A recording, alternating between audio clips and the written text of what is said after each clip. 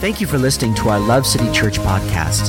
Visit us online at www.lovecitychurch.ca. We pray that this message encourages you and strengthens you in your walk with Jesus. Excited to preach this final message to you today. Come on, momentum. We've been in this a long time, and our momentum is going to keep on going, praise God.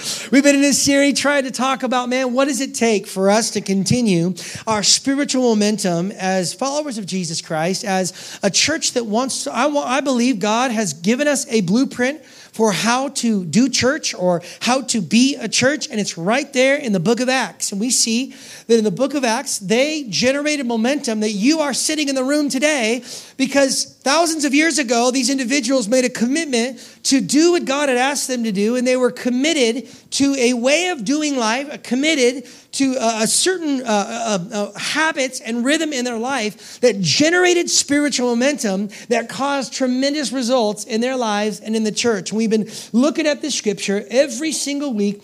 All the believers devoted themselves to the apostles' teaching, to fellowship, to sharing in meals, including the Lord's Supper, and to prayer. Remember, Dr. Luke was a doctor. He didn't know Jesus. He never met him. He wasn't a 12 disciple. He wasn't a disciple. He was a Gentile. He later came to Jesus Christ through the Apostle Paul, and Paul supposedly was on trial, and he needed some evidence, some paperwork to prove that what he was saying was true. And so Luke went out and interviewed all these people to understand what was it like when Jesus walked on the earth, and what did it look like in the book of Acts when the Holy Spirit came down and the church started. And so Luke wrote all the things that happened. God moved in a powerful way. 3,000 people repented of their sin, got water baptized, and the Bible says they were added to the church that day, 3,000 in all. And then this is the scripture that Luke wrote to say, hey, this is what the church of Jesus Christ was committed to. Now notice the very first word, all the believers. How many? Not some of the believers, not part of the believers, not some of the believers that believed it was culturally relevant, not some who liked it, not some who emotionally up to it. No, the Bible teaches us that every single follower of Jesus Christ was added to the church, and they habitually devoted themselves to the Word of God, the apostles' teaching, that no matter what culture says, no matter what the world says, no matter whether I like it or not, the Word of God remains true no matter what. It's the only truth that is on the planet today. And that we commit ourselves to not only adhering to the Word of God, even when everyone around me thinks that that's not relevant, it's not culturally makes sense, it doesn't work today. This Word will always work if you work it. Hello. And if you commit yourself to this Word, and we'll be committed to teaching the truth of God's Word. And they devoted themselves to fellowship, community. We do this in our groups and other environments, but community and to sharing in meals and to having community together. And they devoted themselves to prayer. That's not individual prayer. That's talking about corporate gathering of worship and prayer. And so they were devoted. This was how they stirred spiritual momentum. This is what the early church did to make such an impact. To see thousands and thousands, millions of people come to the saving knowledge of Jesus Christ. They devoted themselves to the truth of God's Word, to community with one another, and to gathering together to worship and pray. And this stimulated spiritual momentum in their life that caused there to be a boldness to share their faith. There was a fear of the Lord, that He's not just only a loving God and a forgiving God, which He is. He's also a holy God, a righteous God, and He deserves our reverence and our fear. He's a holy, righteous God. And we learned that the spiritual momentum in their life came from serving one another. And I don't just mean joining a team, even though we need you to join a team because it's helpful, but I mean more just loving each other and serving one another and caring for one another and meeting the needs of one another. And there was financial stewardship where they returned the tithe unto the Lord. And there was spirit-led generosity where they were giving lavish amounts of that cost them something because it made God happy, and they were being obedient to the Lord. And what we talked about last week is that they made disciples. They replicated themselves. So one of the ways for you to ask yourself the question, how am I doing in my walk with God? Now, a lot of times we answer that question by how we feel we are with God.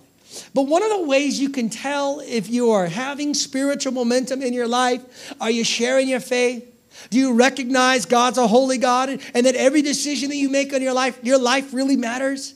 and that we're called to serve one another and love to lay our lives down, and that I'm making good financial decisions, and I'm letting the Holy Spirit be involved in my finances, and I am making disciples. How do you make a disciple? Well, you got to be a disciple first. I cannot replicate something that I am not. I have to first be a disciple of Jesus Christ and lay my life down and do what God has called me to do. So this is what we've been talking about, and what we identified last week is this. I want to make sure that we're aimed correctly.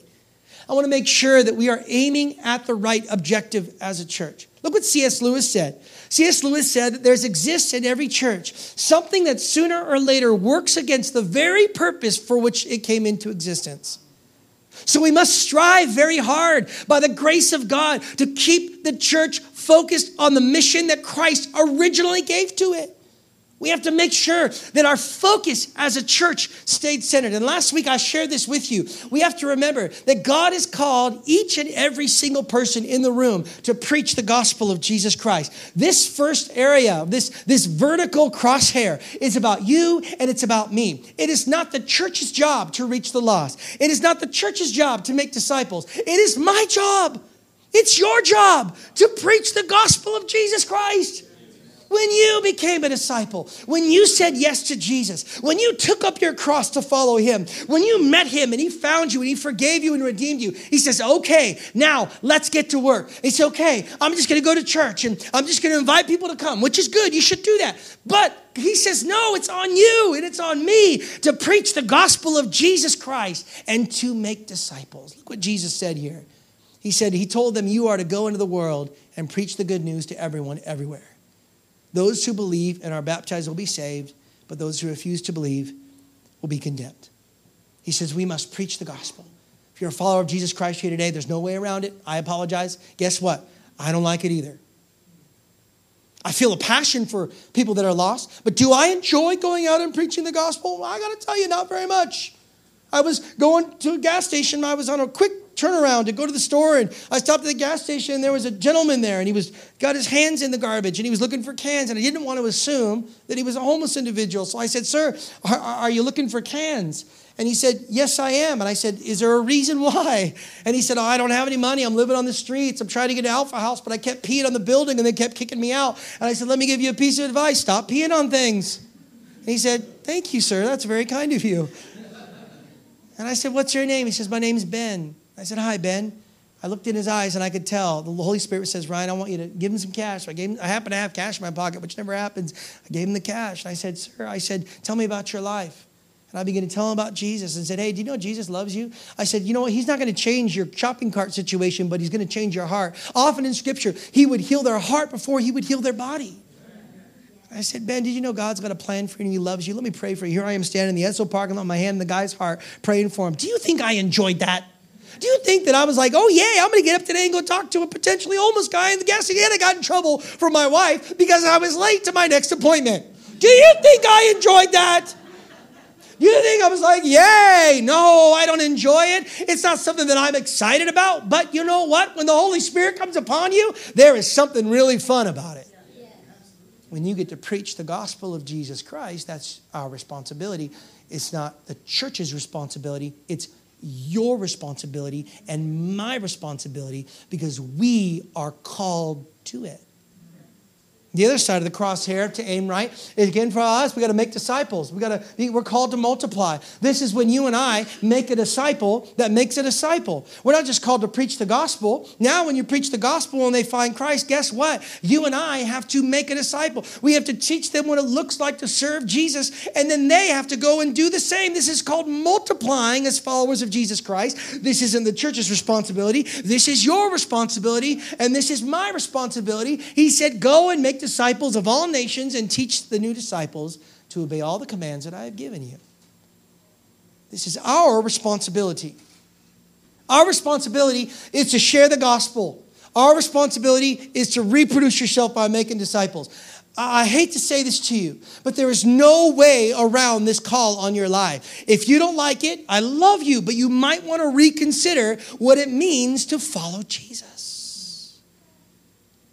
Because when Jesus found every single disciple he found, he said, come and follow me. And then he said, now go make disciples. Come and follow me. Look and see, watch what I do. Now go make disciples. And what he teaches us to do to keep our aim straight is we can't just expect the church to do the work. That's the danger of today. The danger of the world we live in is that we can think that, I'm just going to go to church and I'm going to let the church do the work of evangelism. But it's our responsibility. It's our call. It's God's put that burden and the mission on our shoulders to reach lost people and to make disciples. And then we see the other side of the crosshair. This is where the church comes in. This is where the church builds an infrastructure to support and equip disciple makers in order to make more disciples. We see that Paul taught this in Ephesians 4. The leaders in the church, their responsibility is to equip God's people. My responsibility is not only to have the individual role of preaching the gospel and make disciples because I'm a follower of Jesus, but as a pastor, my responsibility is to equip you to do God's work and to build you up so that you can go and preach the gospel and make more disciples. What's the point? He says, this is going to continue. This will never stop until we come to unity in the faith and that we will become mature in the Lord. Why do we need to become mature in the Lord? Well, we will no longer be immature like children. This is the point of the church.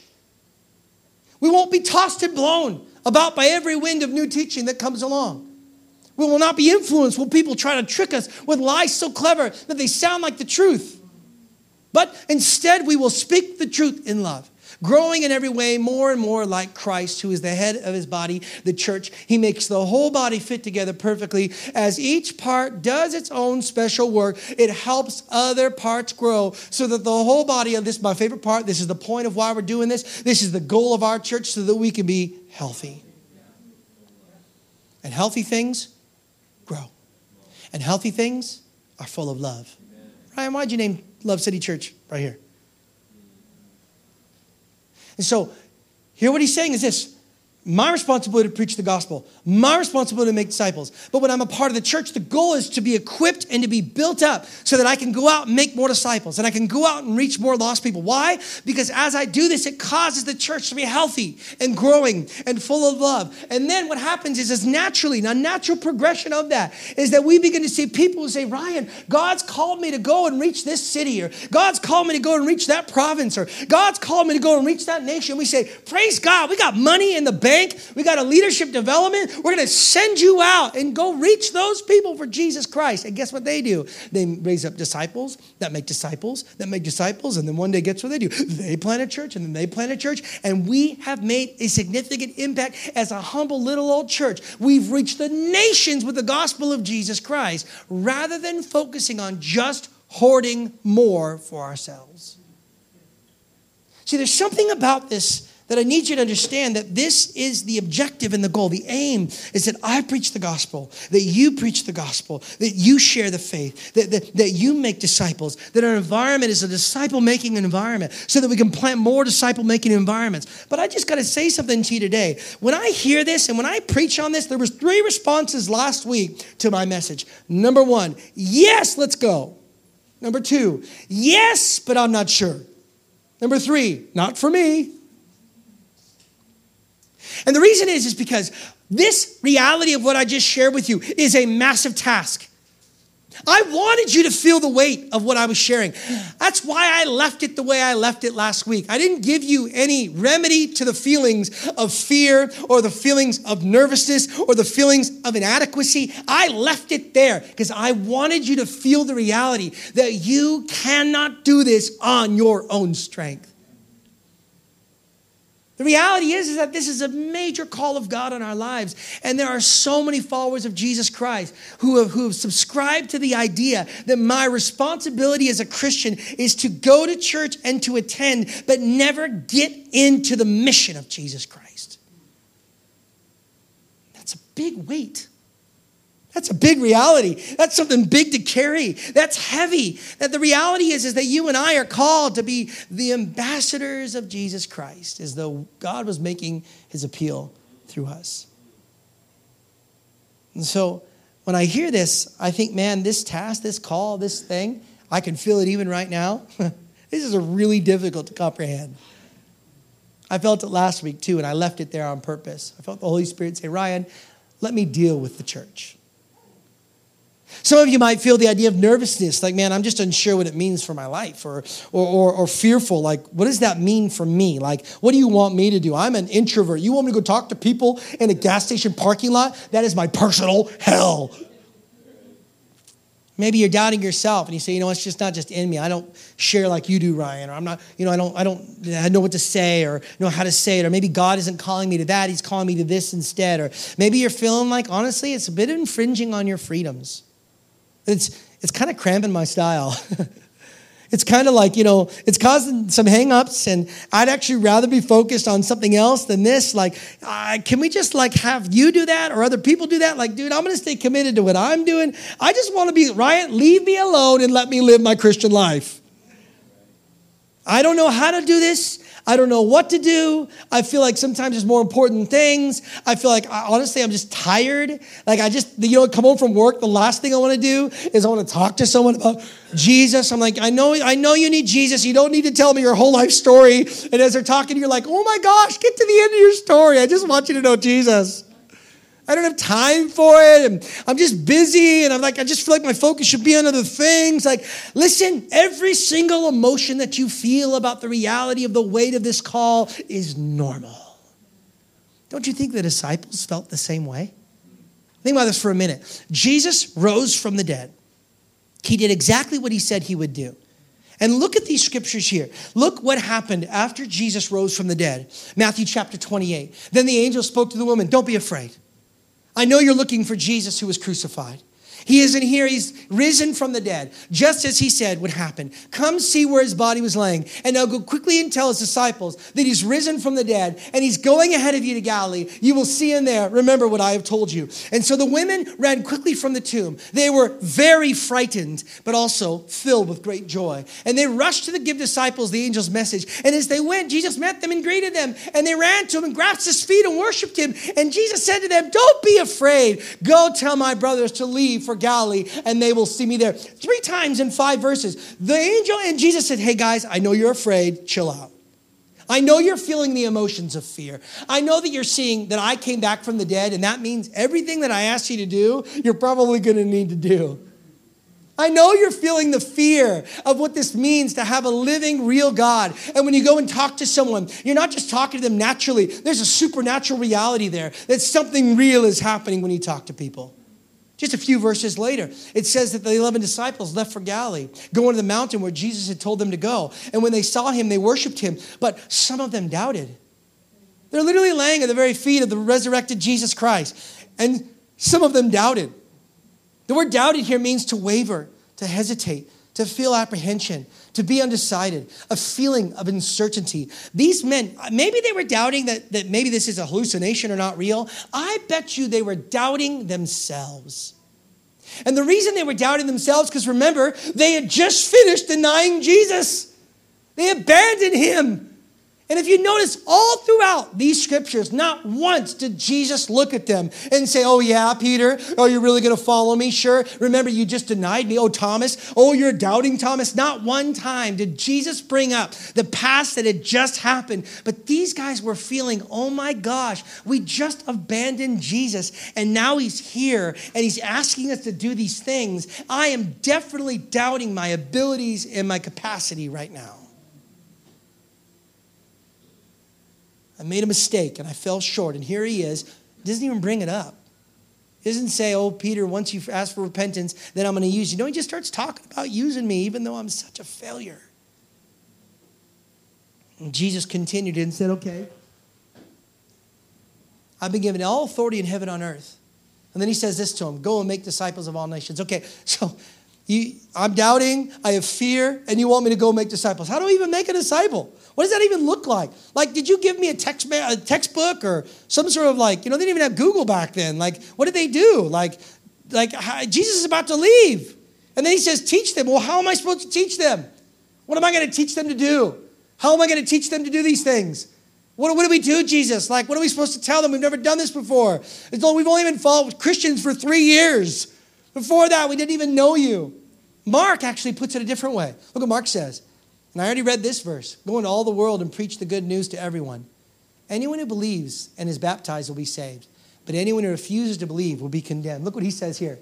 then these miraculous signs will accompany those who believe. Okay, so you're going to cast out demons. Whoa, Jesus, you want me to cast out a demon now? And in my name, you're going to speak in new languages, unintelligible and intelligent. Now you want me to speak in a new language? And it gets even weirder. Now you're going to be able to handle snakes. Why did snakes come into this? Like, who's playing with snakes, Jesus? They'll be able to handle snakes with safety? Like, what? And they'll be able to drink anything poisonous? Who's drinking poison, Lord? It's not going to hurt you. You'll be able to place their hands on the sick and they'll be healed. Okay, so Jesus, we literally are in doubt of ourselves. We're in fear. You want us to make disciples. You want us to teach them. You want us to teach something we don't know how to teach. You want us to raise the dead and cast out demons and speak in new tongues. And for some reason, you want us to get a pet snake and you want us to start messing with poison and you want us to place our hands on the sick and they'll be healed. Jesus, we don't know anything. You say, Ryan, I feel the same way. Well, good. The whole point of what Jesus is trying to say here is this. He expects you to do supernatural signs and wonders. And if you for 1 second think that you have the capacity and the power to do any of these things, you are mistaken. We need something more. This is what Jesus was teaching them. And then Luke starts his book by talking about the very end of Jesus' time on the earth. And look what he says. In the scripture, he's identifying, he's identifying what's going to happen before he goes away. And I imagine for a moment that these people, they're counting the cost. You want me to do all these things? Am I supposed to do these things? And I'm fearful about what this means for my life. And I'm worried about what tomorrow looks like. And I'm doubting my ability and my calling. And I'm concerned I might be required to give up too much. And I'm nervous that it's going to leave me like unblessed state. Like I'm not going to be a blessed life. And I'm concerned that maybe this whole thing isn't what I thought it was going to be. And confusion about what you've been asking me to do. And I'm uncomfortable. And I don't like this, and this isn't what I signed up for, and I just feel like I'm in utter confusion. And it appears that the great mission that Jesus put these individuals on did not leave them feeling excited, but rather nervous, afraid, and confused. Left them feeling like, Jesus, you want us to do these amazing things, Brian. You want us to preach the gospel and make disciples and plant churches, and I don't even know how, and my answer to you is neither do I. That's exactly where God wants us. Look what he says in this verse. He says, once when Jesus was eating with them, he commanded them, he said, okay, guys, do not leave Jerusalem until the Father sends the gift he promised. As I told you before, John baptized with water, but just a few days, you're going to be blessed with the Holy Spirit. Now, Jesus had been talking about this all throughout his Gospels, talking about the kingdom, and he brought up the Holy Spirit multiple times. But remember, these guys had not met the Holy Spirit yet. They had only had Jesus. They'd never experienced the Holy Spirit coming down. So they had experienced Jesus, and Jesus kept saying, hey, there's another one coming. There's another advocate coming. He's coming. I got to go so he can come. These guys didn't really understand it. So their immediate response to what Jesus just said was this. Okay, when they were with Jesus again, hey, Jesus, when's the time come for you to free Israel and restore, look at this, our kingdom? He says there's a great mission. This is the danger in our church. This is the danger in your walk with God. This is the danger where you're at. That when God says, I call you on mission, and you're going to preach the gospel, and you're going to raise the sick, and you're going to heal the sick, and raise the dead, and cast out demons, and preach the gospel, and make disciples. Our response is, well, God, when are you going to do what I want you to do? When are you build my business and my kingdom? When are you do the ministry that I wanted, God? When are you do the thing that I desire? These guys just didn't get it. After 3.5 years of watching the supernatural realities of Jesus and God come on the earth, still, even to the very last moment before Jesus left the earth, they were only thinking about how it would benefit them. This is what I'm trying to do with this series. This was the whole point of this Momentum series, to make sure that our target remains on what it needs to be on, is the mission of Jesus Christ. And Jesus responds to him with such graciousness. He doesn't say a word. He just says this. Listen, guys, get back on track. The Father alone has the authority to set those dates and times, and they are not for you to know. And then he goes into the thing that I want to land on today. but you will receive power when the Holy Spirit comes upon you. That word power there is dynamis. The word literally means to take something and create a larger capacity.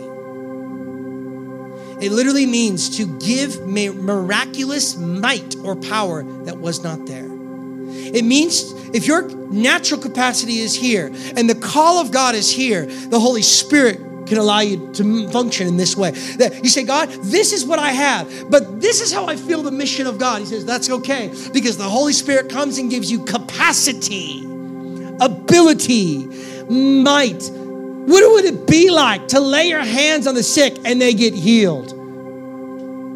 What would it be like for someone to come up and the Holy Spirit says to you, this person's got a demon, and you say, in the name of Jesus, come out, and they are completely restored of the ailment that's on their life. They get radically saved. Can you imagine that for a minute? I sure can, and we will see it in Love City Church.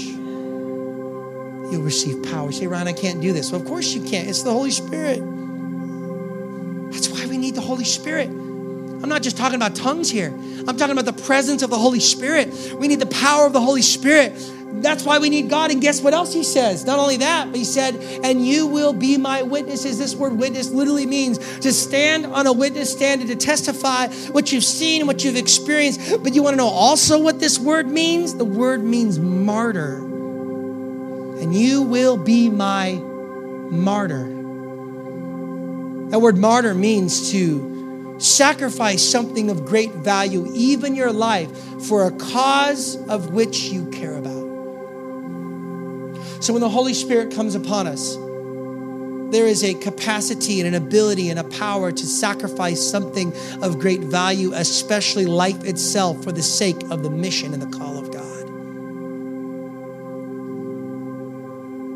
Every single person in this room, if you say, Ryan, I'm a follower of Jesus Christ, the things and the exploits that God has called for you, I want to tell you something today, that the fulfillment and the joy and the satisfaction that you will find from serving the mission of God for your life, filled with the Holy Spirit, and the exploits that God has and wants to do through and for you in your life, will far exceed any job, any money, any career, any future, anything in your life. Now, I'm not saying quit your job, but let's realign our focus to remember that we have an ultimate mission, and it is to reach lost people and make disciples, to see the sick healed and the dead raised and the demons cast out. That is the New Testament Acts 2 church.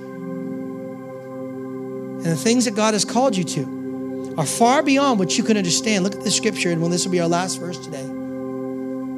John 14:12, I tell you the truth. Anyone who believes in me. Who? Anyone. Not just the guy who fasts all the time, or not just the guy with a degree, or not just the guy who knows the Bible, or not just the guy that goes to church all the time. No, it says anyone who believes in me will do the same works that I have done. This is Jesus talking, and even greater works. Do you want to know why the Church of Jesus Christ has had spiritual momentum for thousands of years? It's because followers of Jesus Christ realized that when they gave their life to Jesus, he wanted to use their life to do supernatural things. And when they just tasted it for a moment, whoa, I just got used by God to lead someone to Jesus. You begin to see God do things in your life and for your life, and you begin to experience what it's like to build the kingdom of God. It will satisfy you in a way that nothing else will. I want to read this again, and I want you to read this with me. Not out loud, but in your heart. I want you to see this. Anyone who believes in me will do the same works I have done, and even greater works. The devil has enjoyed a lackadaisical, apathetic church for far too long. And in North America, I don't know how many churches are going to follow suit, but we are committed to believing that every single person in this room who professes Jesus Christ as their Lord and Savior, you have a purpose and you have a mission on this planet. And it's not boring, and it's not fruitless. It's powerful, it's life-changing, it's life-altering, and people are being saved to spend an eternity with Jesus Christ, and he wants to use you.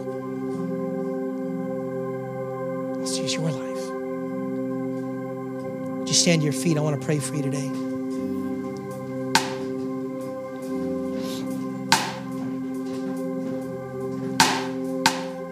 Come on, every eye closed for a moment.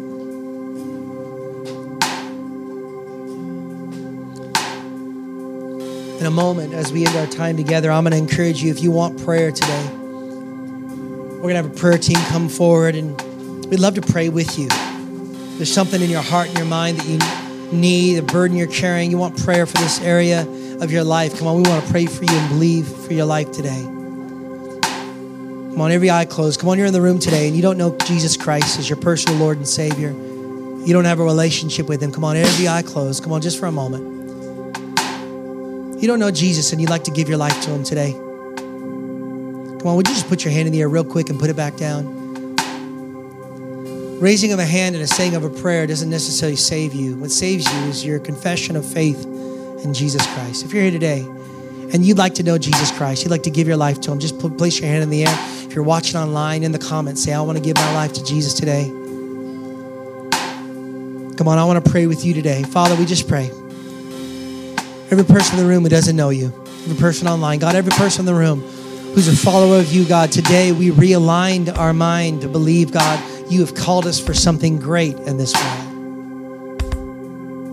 Father, I pray against all fear and nervousness and doubt. I declare today, God, that every person here will feel a sense of purpose, feel a sense of calling on their life to know there's more to life than this, God, that you've got something great for every single person here.